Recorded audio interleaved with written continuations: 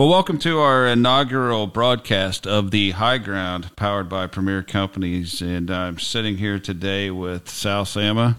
I'm Ryan Priest, and we have our CEO, Harold Cooper, with us this morning. And as we get into this, we're going to talk about our recent merger, what the new company looks like, kind of the breakout. This is our first initial podcast with the name. We're going to get into the name, and that is an homage to your strategy and belief as life and business. So, Sal, you want to kick us off and get us started with Harold here? Yeah, Harold. When we first moved into this office where we're at now in Seymour, Indiana, and we would take the tour, and we would bring visitors through and show them the office, and in your office today, and then now today still is two pictures. They're Civil War pictures. And it's a very specific battle of the Civil War. And so we've named this podcast The High Ground. And if you could just tell us a little bit about the history of Fredericksburg and the Civil War. Sure, I'd be glad to. And first, to back up just a little bit, over the years, I have never read management books. I have always believed in my leadership style, whatever style that would be, tends to shy around military history. I think you can learn a lot about battle and how to apply battle strategy to company strategy. So Fredericksburg is a unique battle in the Civil War. It was in December of 1862, and there was two capitals at that time. Washington, D.C. was the capital to the north, and about 110 miles south of there was Richmond, Virginia. In the middle of those two capitals is Fredericksburg. And so it became a very key point in this war as far as a place that, as you wanted to capture the flags, for example, the opposing force's capital, Fredericksburg became a place where both military forces lined up. Not unlike other battles in the Civil War, this was heavily outnumbered. The Confederates were heavily outnumbered, about 120,000 Union forces, about 80,000 Confederates. And so it always sounds like it's going to go well for the Union forces. The problem in all that was Lee and his army got there first, and they occupied the heights that just outside of Fredericksburg, up on the hills. It's called Mars Hill. It's called Mars Hill. There's about a half-mile open field that's on a rise. Near the top of that field was a rock wall. Above that, Lee had placed his cavalry. And so as it was General Burnside, actually a general from Indiana, as he was instructed by Lincoln, take that army. You need to defeat the Confederates. Burnside had a big task ahead of him, to have his forces go up a hill on open ground, and again, the Confederates behind a rock wall. It did not go well. Even with a larger force, the Union forces were just decimated in that battle.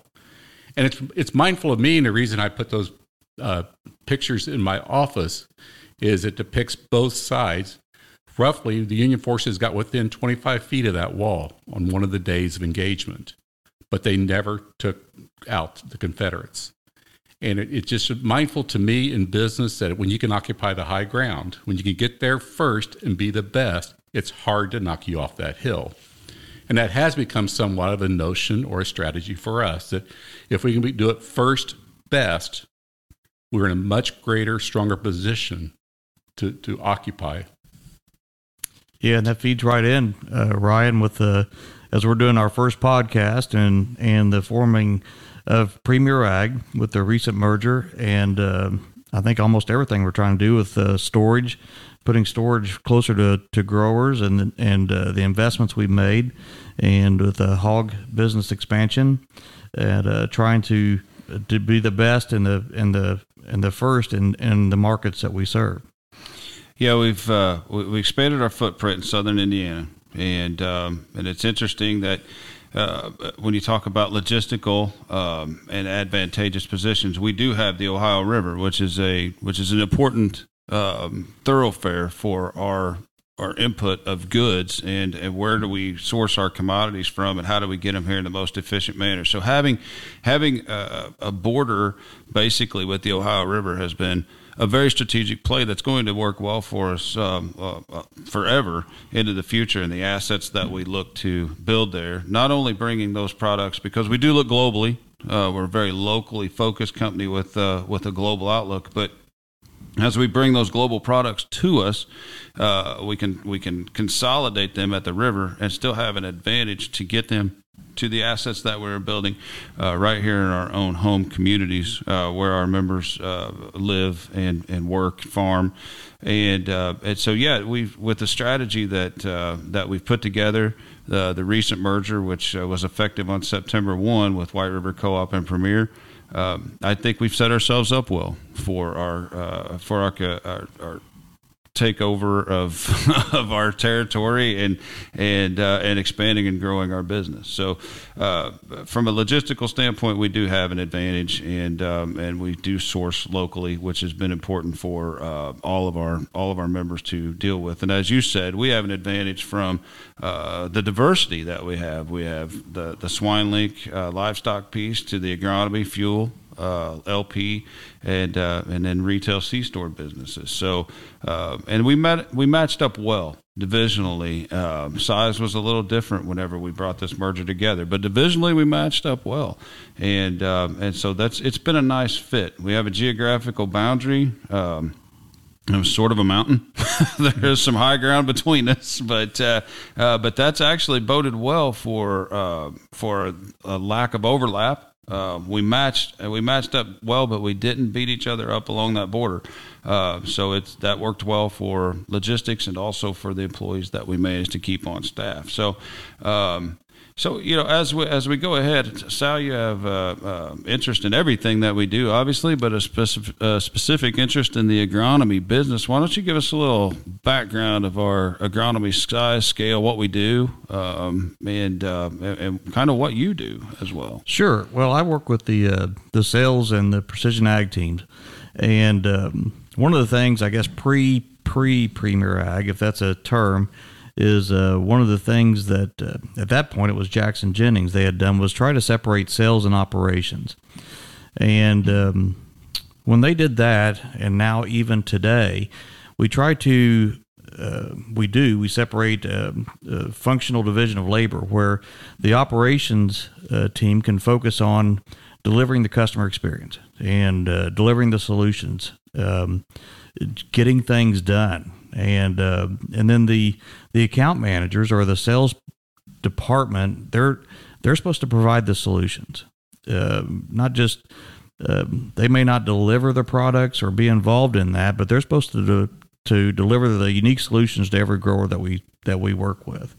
And to follow up with that high ground is just trying to make sure that we're doing things. Almost everything you can do agronomically correct is the best thing economically and environmentally, and having the account managers equipped to bring those solutions to the growers. And then there's the tracks department, where the data piece and bringing all the data together, importing data. Right now, at this point in the fall of 2021, input costs are going to be pretty stiff next year. We want to look at removal rates and not over apply. Certainly not under apply fertilizer, but not over apply. And want to make sure we get the right amount of product and the right source at the right time. And the tracks department does that as the core of what that precision ag department does for Premier Ag. And then also there's the expanding and exploring some new market opportunities for our growers with carbon credits, sustainability, and that is also housed in our tracks department. And last year was the first year, actually this past summer, that was the first time I've ever seen a carbon credit payment go out. And Premier Ag was the leader, certainly in Indiana, and one of the highest participants of just taking advantage of an opportunity for a grower to get credit, no pun intended, but to get credit for something that they have done to sequester carbon in the soil. So give us an idea of how many opportunity did you have? I mean, you say you led the way in the state of Indiana. Is that 1,000 people? Is that 100 people? Or and what percentage were you? So in Indiana, there was 31, I think. Okay. That was through the True Terra, the True Carbon program that came out. And I think there was 31 growers in Indiana that qualified. And it was fairly, they had to have gone back in their history and find out which farming practices they used. And if it was the right farming practices to match up with what the intent of the program, Premier Ag had 22 growers that qualified for that program. Now, we only did that because we had done some work before with getting growers into a sustainable plan. And right now we're getting ready for 2022, and we're already trying to make sure that we have enough staff and enough depth in that department to deliver the offers to the growers.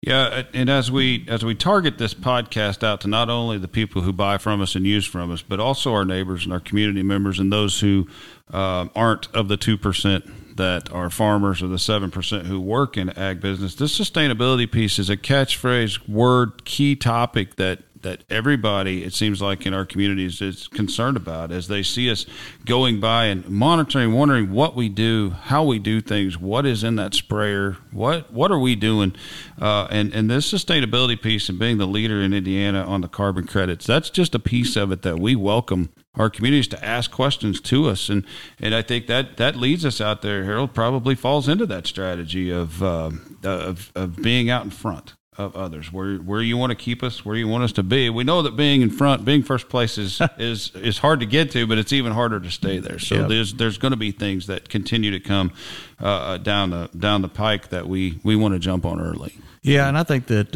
a good way to phrase it is tracks, variable rate applications, grid sampling. That's how we farm. Sustain or our sustain program is how we show we farm. And so for growers to be able to show external stakeholders, sustainable farming doesn't mean organic. That's not what it means. It means that we're not over applying fertilizer. We're using cover crops. We're doing no-till in appropriate situations. And it's profitable for the grower, and it saves soil and resources. Well, I don't want to spring any questions that haven't been that are new or cutting edge, but I guess I would focus back to you, Harold. You're coming off the merger, and those things don't go together necessarily very quickly. We've had time to think about them. We've had boards of directors that took time to look through all of the numbers and consider all of the advantages of it. How do you look at this merger as being beneficial to our members, and maybe address how, well, you're just bigger and that's not necessarily better? If you want to go ahead and just expound on your thoughts to that and how you would answer that. And I think it's a great question. I did like the process that I think our farmer owners addressed that. And that's an important part of this answer is I report to a farmer board. We are owned by 3,000 farmers in southern Indiana. And so when you consider the things that we have to represent to our farmer owners and say we think this is a good idea, there's conflicting interest. A lot of that is a desire to keep my capabilities local. I like the fact that it's locally owned, locally controlled. And so as you get larger, that starts moving away from that notion. And so how do we represent that it's a good idea to be larger? You mentioned it earlier, but as I think it's always incumbent upon a farmer-owned organization. I think something that Premier has as a value is we want to offer a farmer-owned choice in every market, every geography. I sincerely think it makes a difference when there is something that is owned by farmers that helps influence the marketplace and make sure the farmer is forefront in the thinking, not just of our own interest, but of our competitors as well. The other thing I really like that this does is it allows us the capability, again, with the high ground notion, to be able to compete with any other entity that would be in this marketplace. We are not of the size or scale as Premier in southern Indiana to compete internationally with Cargill or worldwide with Nutrien. But with this merger, we are of the size and scale to be able to make the investment and be relevant with any other possible choice that would exist in this marketplace. And so it's always a question for a co-op: are you too large or too small? They're both very relevant questions. And I think it's easy to answer the too small question if you're not able to make an investment that is the best possible choice for a producer to be able to do to get efficiency, convenience, quality, reliability, and competitiveness. You're too small. And the challenge of being too large is, do you lose track of that local interest? And in our case, and you mentioned this a little bit earlier, but in our case, we are aligned with the Ohio River. We share an interest across this entire southern Indiana boundary of an interest of how the Ohio River influences agriculture. We're in livestock. And there's only 3 co-ops in Indiana that were even directly invested still in livestock, and we're 2 of the 3. And then in my mind, I think this is just as important, but I think things are different in southern Indiana. I used to travel the Midwest, and I used to feel more comfortable and aligned with just the way people acted in southern Illinois than I did northern Indiana. That doesn't make anything right or wrong, but there's a great commonality of interest in our 2 companies pre-merger that allowed us to go very well post. And so in all this, then, this allows us, again, to maintain that notion of, can we occupy the high ground? I think this merger gives us the capacity and the capability to continue that notion. Otherwise, we would have struggled. I appreciate that. And I think, as we continue to move ahead with this new merged company and find our place and where all of these advantages that we gained by putting this together, it's going to continue to benefit our members. I'm excited to go to our members and talk about the things that we're doing now, the capabilities that we have, the things that we're going to be able to invest in these local communities that people will benefit everyone as they see that, and it's encouragement to our employees. Sal, I know that you feel very strongly about the young people coming into our company and the strong foundation that they have. That as we continue through our careers and we build in those successions coming in behind everyone here, they really have a solid long-term outlook with where we are. Yeah, it's just what a fun time to be coming into the industry and coming into Premier Ag. We don't want to just hire people. We want to gather people as far as employees, and to make sure that they've got the right culture, to make sure that they have the long-term vision. Because this cooperative, it'll be here after we're all gone, and to make sure that we've got the next generation that's ready to do something different, and know that they can come here and work hard and build a career. And it's just an exciting time with the technology changes, just what we have seen in our careers. But what will the next 15 to 20 years look like? Oh, agreed. And to move away from ag just for a moment, we want to talk about the fuel. It was a recent acquisition by Premier for liquid fuels, and with the intent to expand in other areas as well. But we've kind of concentrated on southern Indiana, but that investment is actually in Kentucky, and we also have a very important piece of our operation that's in Ohio now. So this is a multi-state. This is a multi-state company. We have several counties with the agronomy interest in Indiana, but we're also all the way to the northern border of the Tennessee state line, and then several counties in Ohio that we have interest in as well. So, but still culturally, both of those areas still territorially fit into what he was addressing earlier, what Harold was addressing earlier with the culture and the way people act, behave, and believe. And so those continued expansions are not changing us culturally. We're not changing anything out of our model. Those are more strategic add-ons, and we're glad to have them. We'll continue to look for those opportunities. But through our fuel, through the cooperative business model that we're also passionate about and have been involved in for such a long time, our fuel business is also mainly sourced from another cooperative, and a strong regional cooperative with a refiner in Indiana. in Country Mark, and then even on a larger scale, we source our CPP products and our seed products, and have supply agreements with Land O'Lakes and the CHSs and Growmarks of all large cooperatives, and so I would like to get into that one of these days in a separate episode about cooperatives, and people have a little bit of an idea that maybe I can't buy from you because you're a co-op and I'm not a member. And I think people would be surprised. I think it would make a great, interesting concept to talk about who are co-ops in the world that we may not think about. The Sunkist and the Ocean Sprays and the RTC Communications, and talk about, you're dealing with co-ops all the time. That's a strong model. And when you think large co-ops, how and are you too large? There's some large co-ops out there that have been very beneficial to customers and members for years, and we're proud to be a part of that business model. So, as we go ahead, that's a little glimpse of what Premier is, a little glimpse of why we did what we did as far as our latest merger, our belief strategies, and the cores that we set on. And as we talk about core values, we hope that we convey those core values. These are voted on by our board of directors, and we hope that we convey those in everything we do. Sal, when you go to the farm, we want to make sure that all of those are conveyed through this podcast.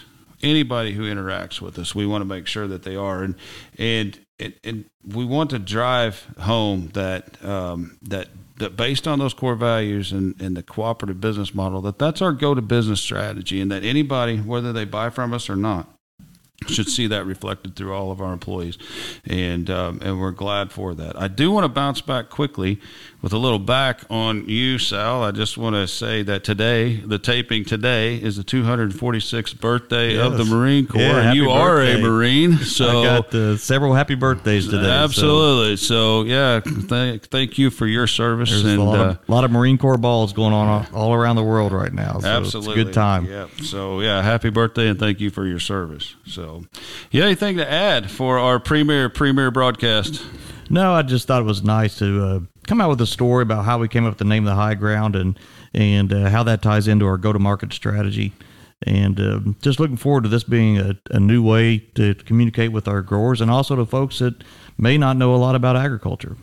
For sure. A good way to advocate, and look forward to doing many more of these. Harold, thank you for your time, and thank you for your insight. Thank you, Bill.